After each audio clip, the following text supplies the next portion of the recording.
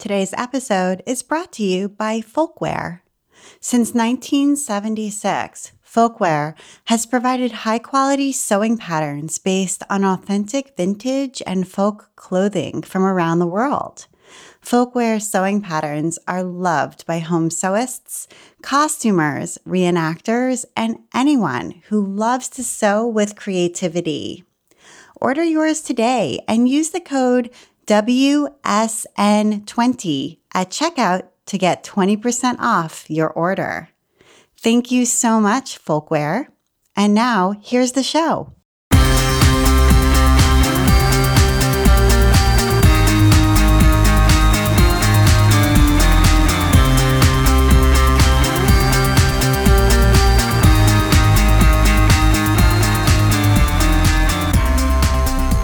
Welcome to episode 121 of the While She Naps podcast. I'm Abby Glassenberg. Today, we are talking about art as community organizing with my guest, Shannon Downey. Shannon is an instigator. Currently, she's the Director of Development for Asian Americans Advancing Justice in Chicago, where she raises funds to grow and protect immigrant and refugee rights and power through civic engagement and language access. She's also adjunct faculty at Columbia College and DePaul University, where she teaches creatives how to build empires that will pay the bills and change the world. But Shannon is also best known by her alias, Badass Cross Stitch, where her shenanigans tend to get the most attention. In this role, Shannon is a community organizer disguised as a fiber artist and craftivist. She blends politics, activism, and art into projects that are designed to inspire others to take action, think, discuss, engage with democracy and their community, and find some digital analog balance to boot. Her work has recently been featured in Vogue, Harper's Bazaar, Time, and Money, to name a few. Shannon Downey, welcome. Thank you so much. I am so excited to talk with you. And we recently met virtually via email when we discovered that you are originally from a town that is not too far away from where I live now in the Boston area. That's so true. Boston is my roots. Yeah, where are you originally from? I'm from Weymouth, Massachusetts. Okay. So, South Shore. South Shore. And your grandmother, I think, was a Lowell Mill girl? Yeah, she absolutely was. She was a Lowell Mill girl from, she was 13 when she started and in her 70s when she retired.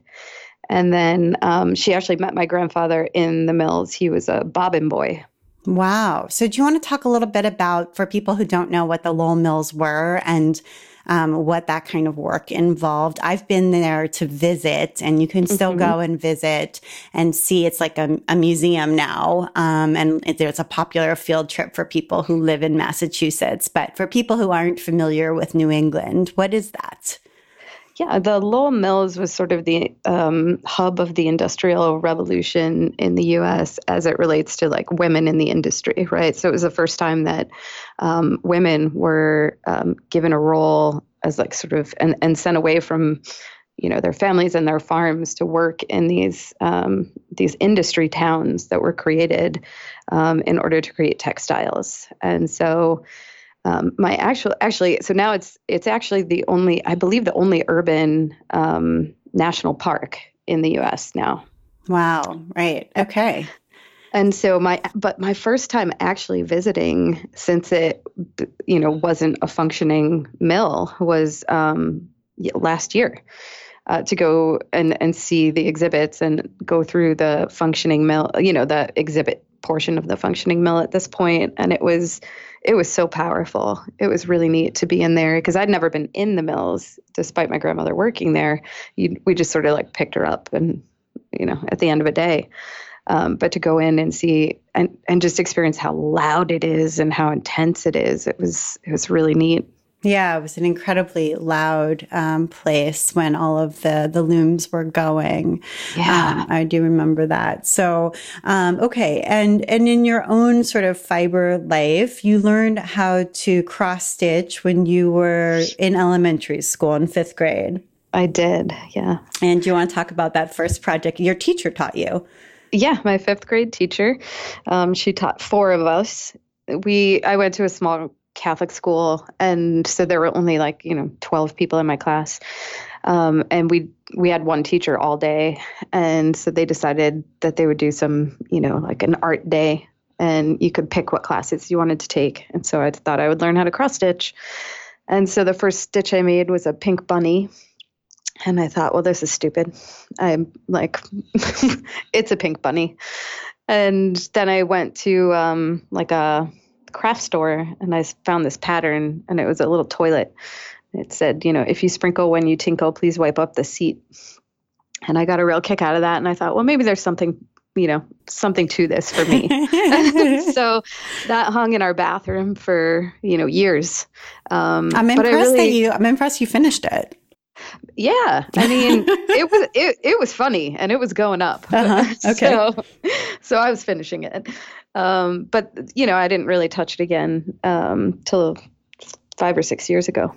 Okay, and then and I know you've said that you were sort of an activist since birth, and I wondered whether you had models of activism in your family. Like, were people in your family, sort of talking about politics, or were there like union organizers in your family? Were people sort of into that, or were you kind of alone in your activism? Oh no, my parents, my grandparents, it runs deep. My grandmother, my maternal grandmother was, a Lowell mill girl. So in the Industrial Revolution. And then my other grandmother was an actual Rosie the Riveter. So there's this powerful women history running through the family. And my dad is, has since retired, but was in the Boston Pipe Fitters Union for his entire career and was president of the union for 4 years. So I definitely grew up on a picket line. There was a lot of organizing happening around me. There was a major labor movement moment in the 80s around a ballot measure. And so my home became the hub for all organizing around that. And we were on the picket line for almost a whole year. So yeah, I mean, it's definitely genetic at this point. And what do you remember specifically about that? I mean, do you have any specific memories about that, or about how it made you feel like as a kid, in sort of watching all of that unfold in your household and in your family, and watching your family members being affected by it? Absolutely. It was, there was always so much sort of fun and joy in it, even though it was such an intense topic, and there was a lot of intensity around it and opinions around it. But for me as a kid, it was there were always people in my house who were making all sorts of signs, and that was super fun. And then, there was always good food around because there were always people coming in and out. And then, we got to go stand on the picket line, and people would drive by and beep, and we'd wave and cheer. And, it was just really joyous. And then when when that particular measure, we won that measure, just the community that had grown out of it then became a community that stuck. Right. And we spent a lot of time together. And then the other piece is that my parents were always poll monitors for voting. And so getting to go to the polls was always really exciting because it was this sort of fun family activity. And there was always candy and stickers and people that I hadn't seen in a long time and dogs. And, it's so silly to think about, how we're there doing this really important thing. But as a kid, I remember just how much fun it was and what a novelty it was. Right. I mean, as a kid, whatever your family is doing is normal, right? Like you don't know anything different, Totally. And so that's just totally normal. But it does sort of the values that are part of it sort of become imbued and into your values and become, so it's sort of, it does become part of you over time. And, my dad was in the Peace Corps in Peru, the third year of the Peace Corps.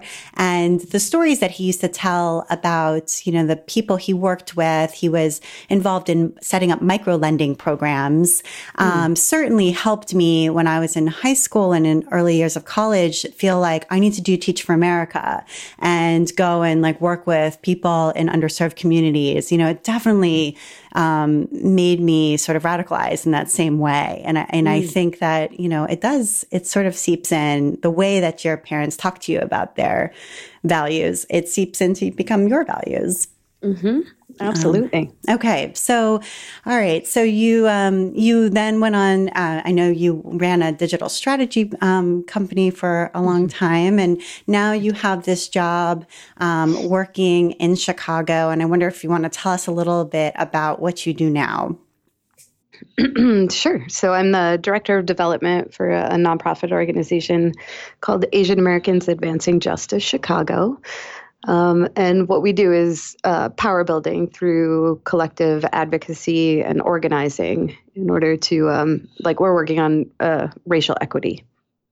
Okay. And director of development is like fundraising. That's what my husband does. So I understand. I'm in charge of all the money. That's not spending it, just getting it. Yes. It's a really important job, and it's a hard job too. Yes.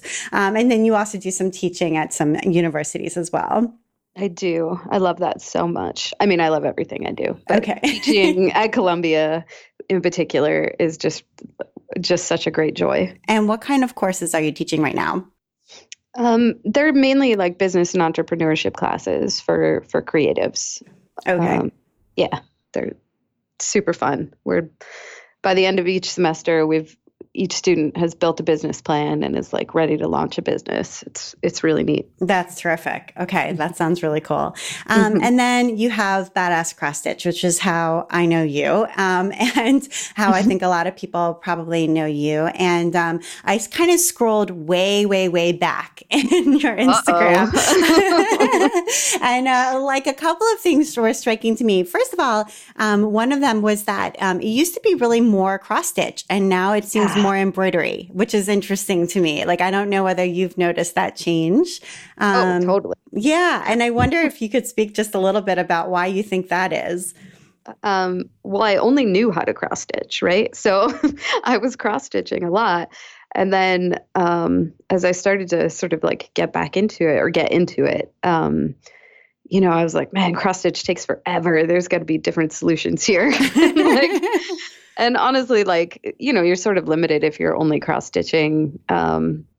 There's sort of one look to it, right? And so I started to teach myself different embroidery stitches, which I actually then sort of launched this project called the Year of Stitch, where each week I taught myself a new embroidery stitch, and then I taught everybody else online with like an illustration I had done, and then like a photo sort of essay of how to do each stitch and then how to apply it in different ways. So at the end of that year, I had taught myself and others 52 stitches. And then I really had like a whole bunch of ammunition for creating some really cool stuff. Right. Okay. So that's how you basically learn how to embroider as a result of that project. Okay. That sounds really cool. So that was one thing that was really striking to me. And I also saw, I think it was always irreverent from the very beginning, and it sounds like even from fifth grade, it was kind of irreverent. But it really became activist at a certain point. And it's now super activist, especially since you've built this massive following. And we're going to talk about how that came to be, because there's been some really big, I don't know if you would call them wins or like viral happenings that have taken place that have been totally fascinating, the trajectory. So I think, and you can correct me if I'm wrong, but the first one I think was sort of about gun violence. Am I right? Yes. Okay. That was the my End Gun Violence project. Okay. That was just sort of a small one. Okay. So that was that was sort of the first taste of like, yes. Okay. So talk a little bit about that one, sort of how it came to be and what the project entailed. Sure. So my fiance started and runs a program called Project Fire, which works with young people in Chicago who've been the victims of gun violence and teaches them how to blow glass as art therapy and as employment. They get paid to be in the program. And they partner with like a hospital-based therapy organization, and they come in and so for each class that they're doing this glass blowing and learning glass blowing, they're also getting, they do like a group therapy, and they get wraparound services and all sorts of amazing things. So I am around the topic of gun violence a lot, in addition to the fact that I live in Chicago, where it's just like rampant. So I decided that I would, stitch a gun one night. I had spent the day logging how many times I heard, said, or read the word gun in a day. And at the end of that day, it was 72 times. And I thought, oh my God, no wonder I'm so overwhelmed by this. And so I often stitch to process. So I sat down and I stitched a gun. And I'd never stitched a gun before. It was like way outside of my comfort and purview. But I was like, I'm going to post it and see how people react to it. And, of course, my comments were around like why I did it and, what I was thinking about when I was stitching it. And then organically, people started to ask me if I would turn it into a pattern so that they could stitch one because they've been thinking about gun violence a lot. And then as people started to stitch them and tag me, I was like, man, these are awesome. I wonder what they're going to do with them. So I was like, hey, what are you going to do with those? They were like, I don't know. I was like, cool. Would you send them to me? And people just were like, yeah. And I was like, I'll do something. I don't know what I'm going to do yet, but I'll do something cool with them. So then I decided, okay, this is going to be a project. And so I partnered with Project Fire and I said, let's have a gallery show. So I asked people to send me, and so then I got intentional about it and turned it into a project. And I asked people to stitch a fiber-based gun. So whatever that meant to them, and send them to me. But I only had about 6 months, to collect these. And so people were sort of rapid stitching and sending them to me. And at the end of the 6 months, we had over 200 from all over the world. And we put on a gallery show. And we, with permission, sold all of the pieces. And the young people from Project Fire had all of their glass art out. And so that opening night, we had over 500 people show up in what was definitely like the tiniest gallery ever. So it's really amusing. But we were able to sell every piece and raise $5,000 and fund the next semester at Project Fire. Nice. Lovely. Yeah. And a little bit of development work in there. Yeah, always. Yeah. I can't stop myself. Of course. Right. Okay. Wonderful. So that was kind of a community-based stitching related activism event that was organized primarily through Instagram, right? Yes. And was there like a hashtag, or I don't know how the hashtag was End Gun Violence. End Gun Violence. Okay, great. All right. All right. So that was probably pretty inspiring. I'm guessing for you, and then I don't know whether the order. The sort of order of, I'm not necessarily going in the order of that you made things, but maybe the order of virality or the media attention maybe. But it was the next big one, the Women's March one. Yes. Okay. Okay. Yeah. So I'm just trying to make sure I get things right. You're doing great. All right. Yay. So this one was really pretty huge. So the Women's March was the day after the inauguration, and you were there. You had made this embroidery hoop, this giant embroidery hoop. I think it was 3 feet. Yeah. And you stitched a message on it. And first, I have to ask you where you found a 3-foot embroidery hoop. Amazon.com. Oh my God. Yeah, I literally Googled like world's biggest embroidery hoop to see what would happen. And I found one and I was like, yep, there it is. Okay. It was only like $30. So I think that's great. all right. So you knew you were going to go to so you went to DC for this, right? You went to No, I stayed in Chicago. Okay. So this was at the Chicago March is where you went. Okay. So, and you knew you wanted to make a special sign. So it's kind of talk us through this process of like how you came up with this concept. Yeah, well, I was brainstorming messages and just I was like stuck for days because there were just like a million different angles. And I was just like, healthcare, feminism, right? Like there's so many angles. And then at one point I was like, I'm just so angry. And I was like, I can't pick anything because I'm just so angry about all of it. And that's when I was like, oh, maybe that's my message. It's just like, I couldn't pick something because I'm so angry.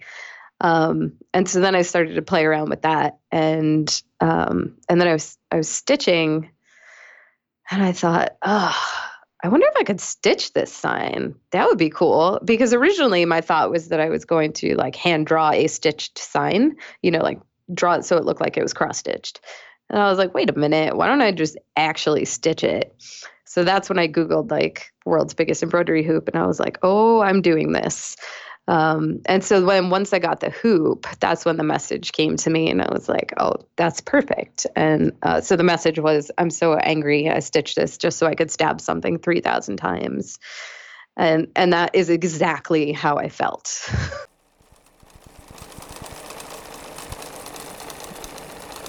I want to take a minute now to talk a little bit about our sponsor, Folkwear. Started by 3 women in California in the 1970s, Folkwear is one of the oldest indie sewing pattern companies in the United States. Folkwear has over 90 sewing patterns currently in print and several available as PDFs. All their patterns are based on authentic vintage and folk clothing from around the world. From a Japanese kimono to an Australian dirndl and a Victorian shirt to a 1950s at-the-hop skirt, the patterns span hundreds of years and more than 30 countries. Each pattern has a beautifully illustrated cover and includes well-written sewing instructions. The patterns also include historic and geographic and cultural information about the garment and how it was traditionally made or worn.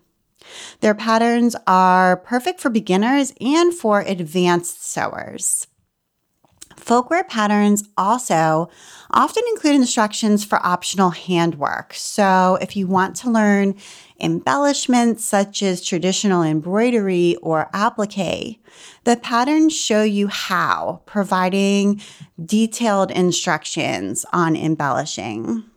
Folkwear's featured pattern of the month for May are 261 Paris Promenade dress and 119 cerules. The Paris Promenade dress is a pullover afternoon dress from the 1920s that flatters any figure and includes a pattern for a small handbag and instruction for making decorative cord and tassels. The cerules pattern consists of sewing patterns for comfortable and timeless pants from 3 geographic regions: Turkey, Africa, and India. Historic and cultural information about the pants is included, as well as traditional cuff embroidery designs and instructions. So cool. Folkwear's blog often highlights patterns, handwork, and sewing techniques. The blog also follows owner Molly's travels, especially when they include textiles, fabric, sewing, or crafting. So, sign up for Folkwear's newsletter on the website, www.folkwear.com, to get a textile and sewing information-filled newsletter twice a month. You can also follow Folkwear on Facebook, Pinterest, and Instagram, and Twitter.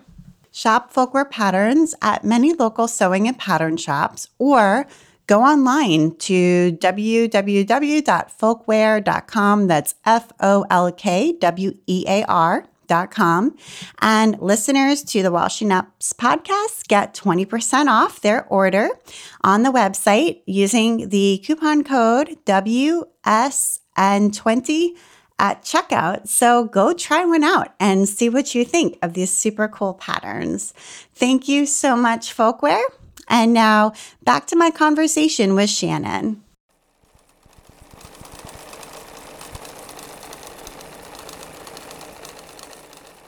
And did you stitch it in yarn, or like, how did you make it bold enough?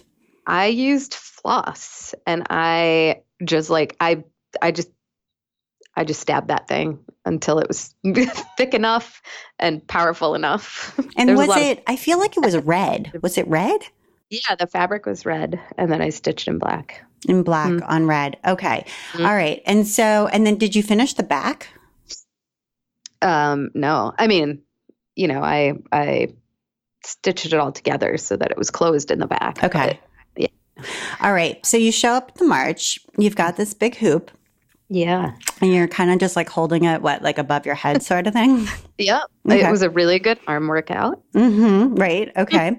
And you're walking around. And so it was like one of the most photographed signs of like the entire march, like the entire women's march. I feel like it was, am I right? It was really overwhelming. Like I could not step 2 feet at the march, which was like super fun. Right. So like, I just like pasted a smile on my face and just held the sign, and like people were just taking pictures as I walked through the march. It was just really funny. So you knew like right away that it was something special was happening. I mean, people on site were very connected to it because they were just excited to see this like stitch sign and that, this funny message. And there were so many great messages and so much like humor in so many signs at that march. And then the like sort of unexpected layer of it being this giant embroidery hoop with a message connected to that was, I think it was just like, one of those moments where people were like, oh, that's awesome. And then wanted to take a picture of it. And then we would start conversations, and then everyone was marching together, and it was just, it was so neat. And I think, I also think because so many people had made something for that march, right? Like so many people in the week or 2 weeks leading up to that march had been to a knitting shop or had been to a craft store or had been to a neighbor's house, or had been to their mom's house or their sister's house and had sat there and tried to remember how to knit or cast on or crochet or how to sew, this piece of fleece or whatever it was to make the pussy hat, right? Like so many people had tried to craft who maybe hadn't crafted in a long time, that it kind of had this like craft sort of ethos was in the air. And so maybe then seeing your crafted, granted it was in a different medium, but I wonder whether there was that as well. Like it resonated because of that as well. Yeah, what a great observation. I hadn't considered that before. Okay, I wonder. All right, so after the march itself, there was, were like media outlets contacting you? Like what happened about it was just sort of everywhere. Okay. And then like all things, it was over. Okay. Yeah. It was just that. It was, it was like, cool. There was that moment for that piece done. Oh, okay. And that was that. All right. Yeah. Got it. Okay. All right. So that was like sort of number 2. Yeah. All right. All right. And then there was Boys Will Be Boys. Yeah. That was the big one. Okay. That was number 3 and maybe the big one. All right. So, and I actually think this one is a really, really interesting story. It's kind of an ongoing story in a way. It's a really interesting story because it kind of goes in a circle. I don't know. It's fascinating. So it's sort of, okay. So you made this actually beforehand. You made this when the Access Hollywood tapes came out, right? So this was actually physically made before the election. Yeah. Yes. Early October of 2016. Right. So you just want to describe what it is. Yeah, it's a stitch. It says "Boys will be boys," and the bottom line is crossed out and then stitched over, and it says "held accountable for their effing actions." But effing is actually effing is spelled out. Okay, got it. Okay, all right. So you made that when the Access Hollywood tapes came out, but it didn't go viral until later. And did you make a second version of it later, or was it the same one? No, it was the same exact photo and piece from Instagram that a few celebrities picked up and used for around the Harvey Weinstein scandal. So the minute that a couple of celebrities got a hold of it, and I have no idea how. And it wasn't because you had reposted it. It was just that. No, I hadn't reposted anything. It just somebody picked it up. And then some celebrities picked it up, and then like many celebrities picked it up, and then it just went bananas from there. Okay, so right, so later, so sort of when Me Too kind of happened, and do you remember kind of who the first celebrity was, or some of the celebrities were? Yeah, I think the biggest initial kickoff was Tracee Ellis Ross. Okay, and do you remember anybody else who picked it up? Yeah, I mean, Rose McGowan put it out, Zoe Kravitz, Colin Hanks, and on and on. Okay. All right. So it got picked up all over the place. Mm-hmm. And so then it went viral, right? Like that, would that be a definition of viralism, right? On the internet. So it was everywhere, right? Like it literally went everywhere. And like, how did that feel for you? Like what was happening for you at that time? I found it, I mean, at first I found it really ironic that, like I created it, back in October thinking like, oh, here's the moment where Trump has been revealed and he will not be elected president. And then he was, and it was it was just so deflating and confusing. And so then a year later to have it go viral and to see that somebody was actually being held accountable for their actions. Weinstein was being held accountable and called out, and that there was like actual impact. It was one of those moments where you're like, oh man, had celebrity picked this up back in October, would something have been different? Or was it just, this was the image that worked for how they were feeling it in that moment? You just look back and you sort of just wonder about timing. But when it went the real time, the second time, the Weinstein time, at first I was like, oh, that's cool. Like people are seeing this, they're connecting to it. But the part when everything shifted was when all of the women who used it as the illustration for their Me Too stories, right? So they were coming out with these really powerful, incredibly brave stories and using that image to, accompany that and tagging me and, citing me. And so then I felt this incredible responsibility to like read all of them and to comment and to say something to them, because I just felt like it couldn't go unnoticed. And so that's when it shifted from like, oh, that's neat, to like, oh, wow, this is incredible. I'm so, it was no longer mine, right? Like that piece isn't mine anymore. And it's theirs, and it's theirs and everyone who's used it, in a way to speak their truth. So that's when that shifted from it being like, oh, that's cool, to, oh, wow, that's incredibly powerful and no longer about me or, my connection to that piece. But then it was co-opted in a different way. Indeed, it was. So what happened next?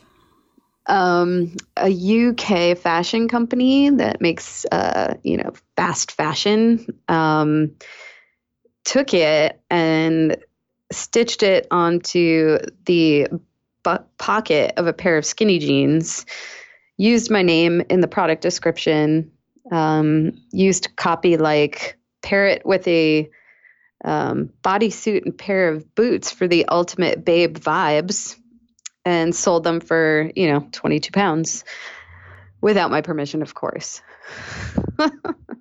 So at that point, people started to come to me to say like, hey, did you partner with this like UK fashion company to like make these jeans? And I was like, what are you talking about? And then they, folks called my attention to it. I was like, wow, yeah, no, they do not have permission to do that. So that's interesting. And it sort of evolved from there. Okay. So you launched, or people helped launch, a sort of reaction campaign. Mm-hmm. Yeah, I was trying to contact them, and then we had a conversation, the UK company, and it was, really disappointing. And so I got a lawyer and drafted a letter, and I just I started to, but as I mentioned, like I processed everything through stitching. So I was like, well, I'm going to have to stitch about this one tonight. And as I started to think about it, I was like, actually, it'd be really funny for me personally if I stitched my message onto a pair of my jeans. So I pulled out my best skinny jeans and stitched onto the butt pocket. The resistance will be paired with a bodysuit and boots for the ultimate babe vibes. And then I recreated the photo, which is just a really funny ass shot of these jeans, me and them, and then I posted them, and then I couldn't stop. So then because I was like, oh, I have so many messages. So I think I made 4 pairs before I was like, okay, that was fun, but I don't have any more jeans left. But folks kept asking how can I support? How can I support? Or saying I want those jeans. I want those jeans. And I'm like, you guys, we're not making jeans and commodifying this. But then I was like, actually, you should make jeans too. And so I put a tutorial on my website, and then I shared it with everyone. And I was like, if you want to make a pair of jeans, you totally should. And then we will have a whole campaign around this. And then I asked them what we should name it. And 2 folks came up with Rebuttal. And I just thought it was the funniest thing I'd ever seen. And so that had to be the name, with butt being in all caps. And then folks just jumped in right away. And now there's many hundreds of them online, and they are amazing. And what do they say? I mean, it's funny because a lot of them started with things like, pay artists, or, you don't own my art, and, things around this sort of similar message to what I was putting out there around the copyright infringement issue. And then folks took it to some really fun, feminist messaging around, impervious to the male gaze, or, I love that. Oh, that's my favorite. Or, just strong as hell, or, just different message, power messages. And they just keep getting more clever and more elaborate. And it's just been so much fun to watch people participate in. I may stitch impervious to the male gaze on the butt of my jeans. Please do. Hashtag rebuttal. That's fabulous. Right. Okay. And so this is sort of ongoing. It's sort of not over. It's definitely not over. and kind of subsequent from that, on Badass Cross Stitch, I feel like you've sort of just been stitching some different messages and talking about sort of highlighting some different issues or people who you just sort of feel need attention, whether it's in the US or worldwide, people, who may be the underdog, or who are doing things that, or are victims of things that, you feel like maybe, aren't getting the attention that they deserve. and you're just sort of stitching their name, or it might even just being ideas. Like you had one the other day, like that just said, I love my body. And you were just talking about how growing up, you really never heard a woman say, I love my body. And why is that? And why do women so rarely say that? And how can we change that? And sort of just bring forth ideas that maybe need highlighting. And so you're sort of just using your platform, because how many, I don't know if you know off the top of your head, how many Instagram followers this whole thing resulted in you having? For Badass Cross Stitch, I think it's somewhere around 70,000 right now. Right. So you ended up with, and I don't know how many you had before all of this happened, but it wasn't that. No. I mean, my Insta is not even that old. So, but prior to that, I think I had 15,000 prior to, so in the last year, it's gone up tremendously. Okay. So you ended up as a result of all of this work. I mean, it's not that it's not been work on your part. It wasn't accidental, but as a result of all of this, you've ended up with this massive platform and a huge audience. And so you've got an opportunity there to do something. And so you've really been using it to say something, with it. Am I right about that? Oh, definitely. I feel incredible pressure, but not pressure, responsibility at this point. In the beginning, I would just post things and, it didn't matter, right? Like I was just posting for fun. But now there's each post is takes a lot of energy and thoughtfulness in order to feel comfortable putting it out there, in order to be supportive, encourage, positive conversation and positive interaction. Because I think that the internet and social media can get really ugly really quickly. And especially when talking about hard topics. So I feel this great responsibility to, set people up for success and set the tone, for how I want people to communicate with each other, online and through Instagram, but most especially on through my community. So it does take a lot of effort on my part, but what an honor that I get to do that. Do you have specific things you do to set that tone? Yeah, I mean, I will write everything out and think about it for days before I end up posting it. I have posts lined up for the next week that I'm still considering how I want to say something. With the young woman Mink, who is the lacrosse player that I sort of featured recently. In that scenario, I was working with one of her mentors on language and how what should the action item be and how do we keep it positive, because these are incredible young women that we want to be, supporting, but still bringing up an issue that is really important. And so we went back and forth on sort of what the copy was going to be and how we were going to frame the ask and before we, went public with it. Wow. Yeah, there's a lot more thought that goes into it than one might see when you just read it casually.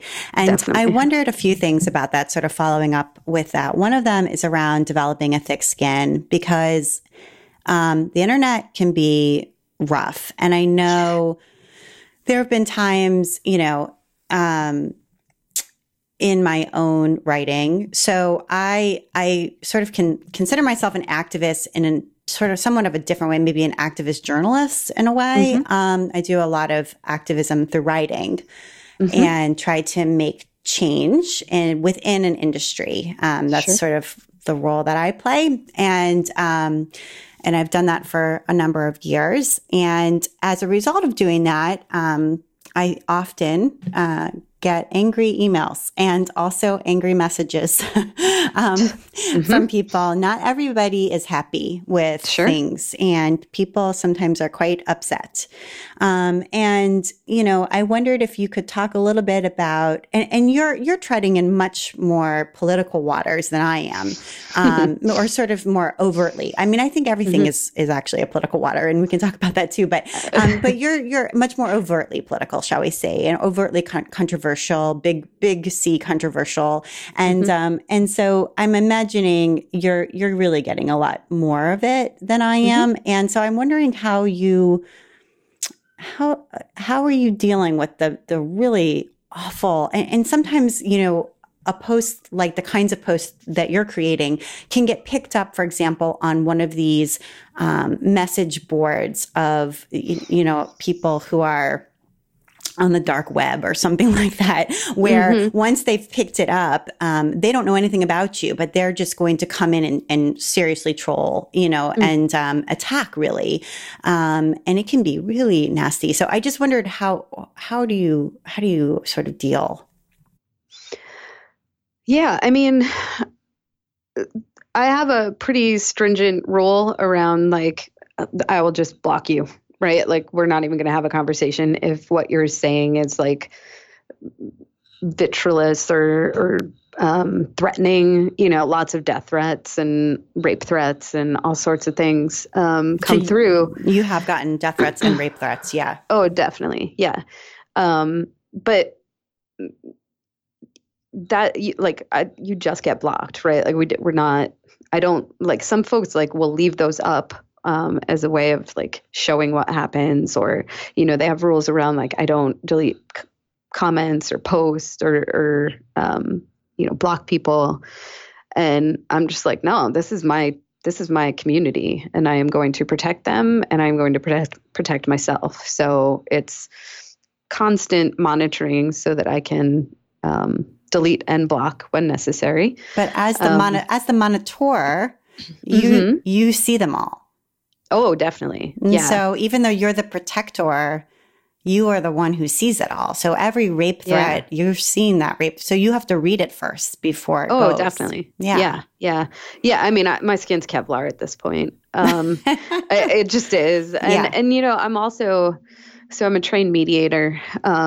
So I have, you know, there are situations where it's not that, right? Like, it's just somebody who disagrees with me or who has a different opinion or, and those things, like, I think can lead to really interesting conversations.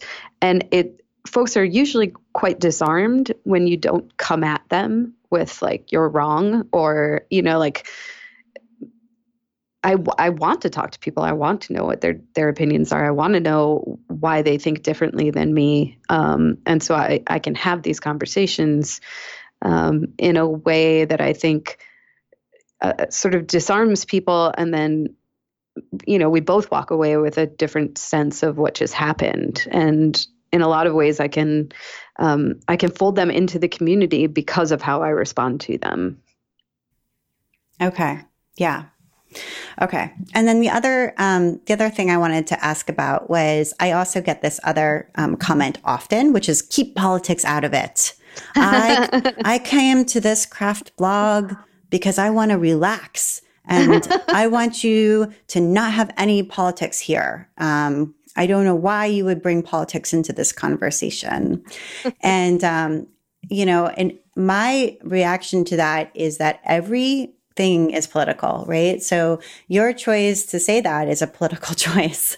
And there is actually nothing that is not political. That is like, that's an impossible thing that you're saying. So that is how I feel, but I don't know what your response is to that. Well, nobody says that to me because everything I do is political. So they're just sort of like, oh yeah. I mean, if I do something that's not political, they're like, I don't understand. Like, why are you, like, you know, doing this happy message? That's not what we're here for. Like, let's talk the hard stuff. But I recently read the book on tyranny, which is just an amazing book. By Timothy Snyder, and one of his quotes, which I have now stitched onto a vintage handkerchief is life is political, not because the world cares about how you feel, but because the world reacts to what you do. And like every move we make, every word we say has politics and a political connotation to it, whether we see it as that or not. We tell the world constantly where we align and what our values are and what our motivations are. And to me, that is politics. Mm-hmm. Exactly. So like you can't quote escape politics or like cut politics out because you want to relax. Like it's just not, it's like being able to relax and not think about politics is political, right? That's a privilege that so many people don't have. Exactly. And so it just fascinates me when that happens. So you can send them to my stitch next time. Okay. Like, hold on, I've got a stitch for you. Okay. That's, I think that's a really important point. Okay. And, all right. I'm thinking a little bit about your next two next things that you have coming up. One of them is that you're giving a commencement speech. Is that right? Is that coming up soon? Yeah, I gotta write that. Put that on your to-do list. Yeah, it's there. Okay. June 13th. Yeah, I'm going to Philadelphia to Drexel University to speak to do the commencement address for the Honors College. Cool. What are you talking about? I have no idea. Yeah, I mean, my message is always do stuff, right? So it'll be a much cleverer way of saying, like, go do stuff. Meaning, like, do stuff in what way? Like, I think you had talked, I heard you talking a little bit at one point about sort of perfectionism and sort of don't overthink things. Is it that kind of do stuff?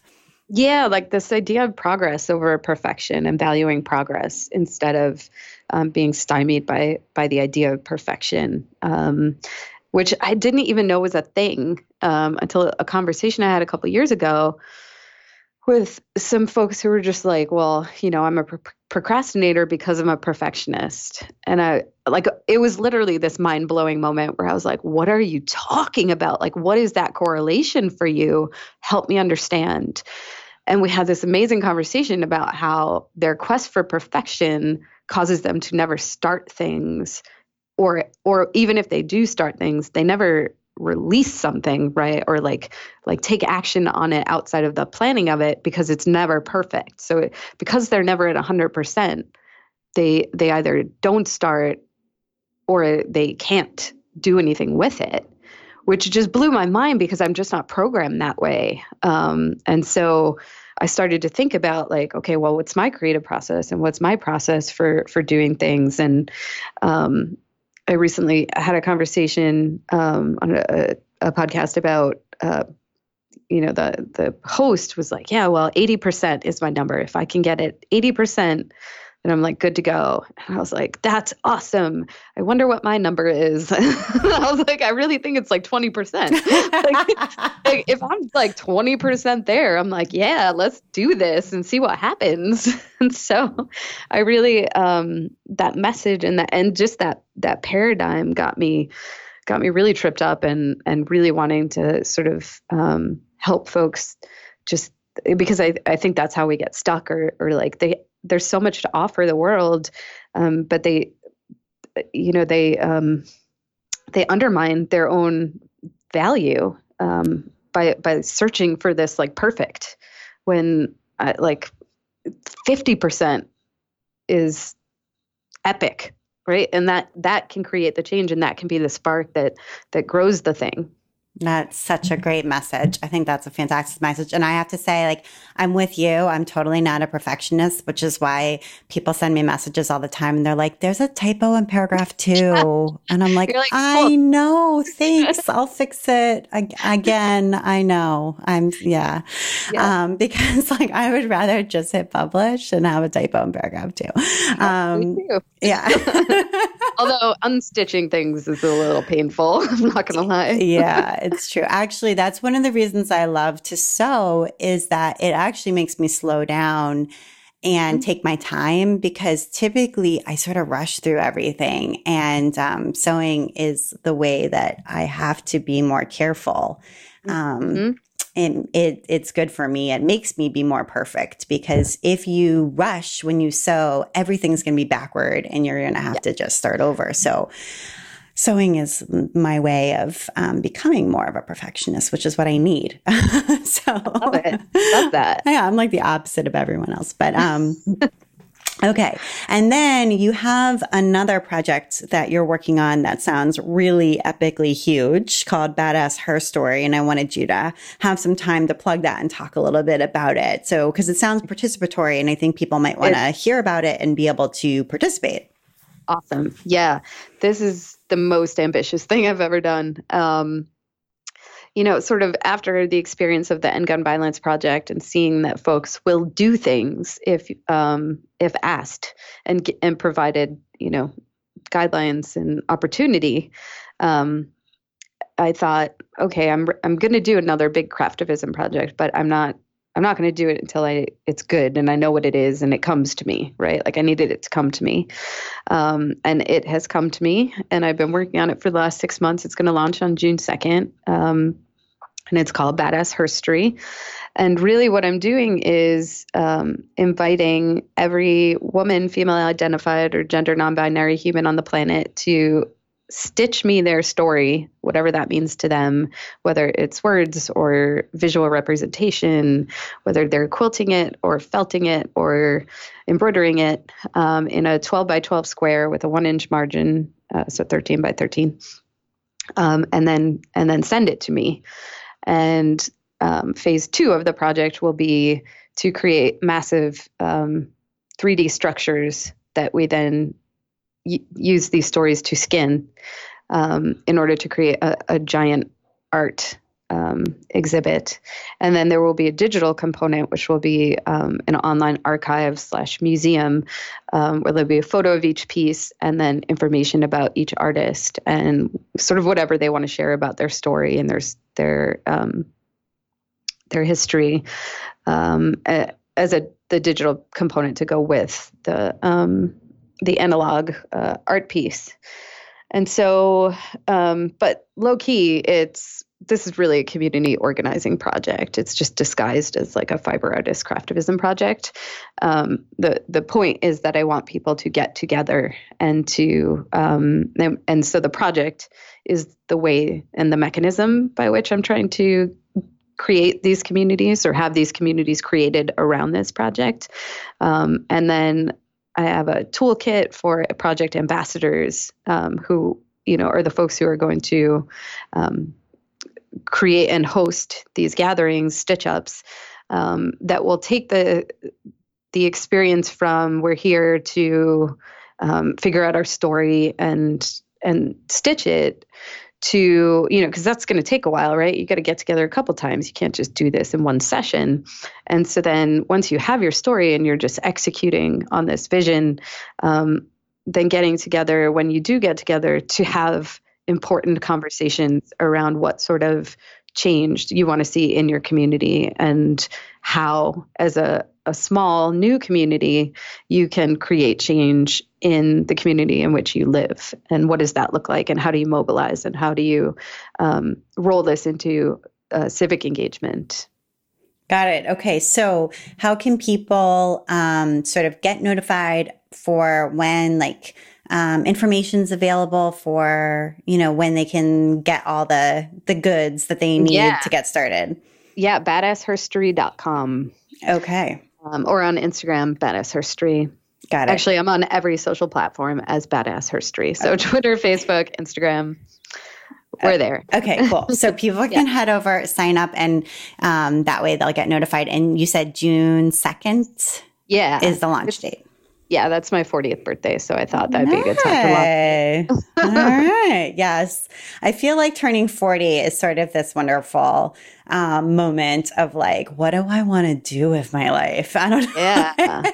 Yeah. I'm psyched for it. And so this is just like the added bonus, the added layer Good. Okay. Plus, I needed a deadline, so. And there's that. Right. All right, Okay. cool. Great. And I want to get to your recommendations. So you had a couple of things that you wanted to recommend that you're loving right now. So the first one is, I think it might be an Instagram account. So it's at Chi Arts Boys.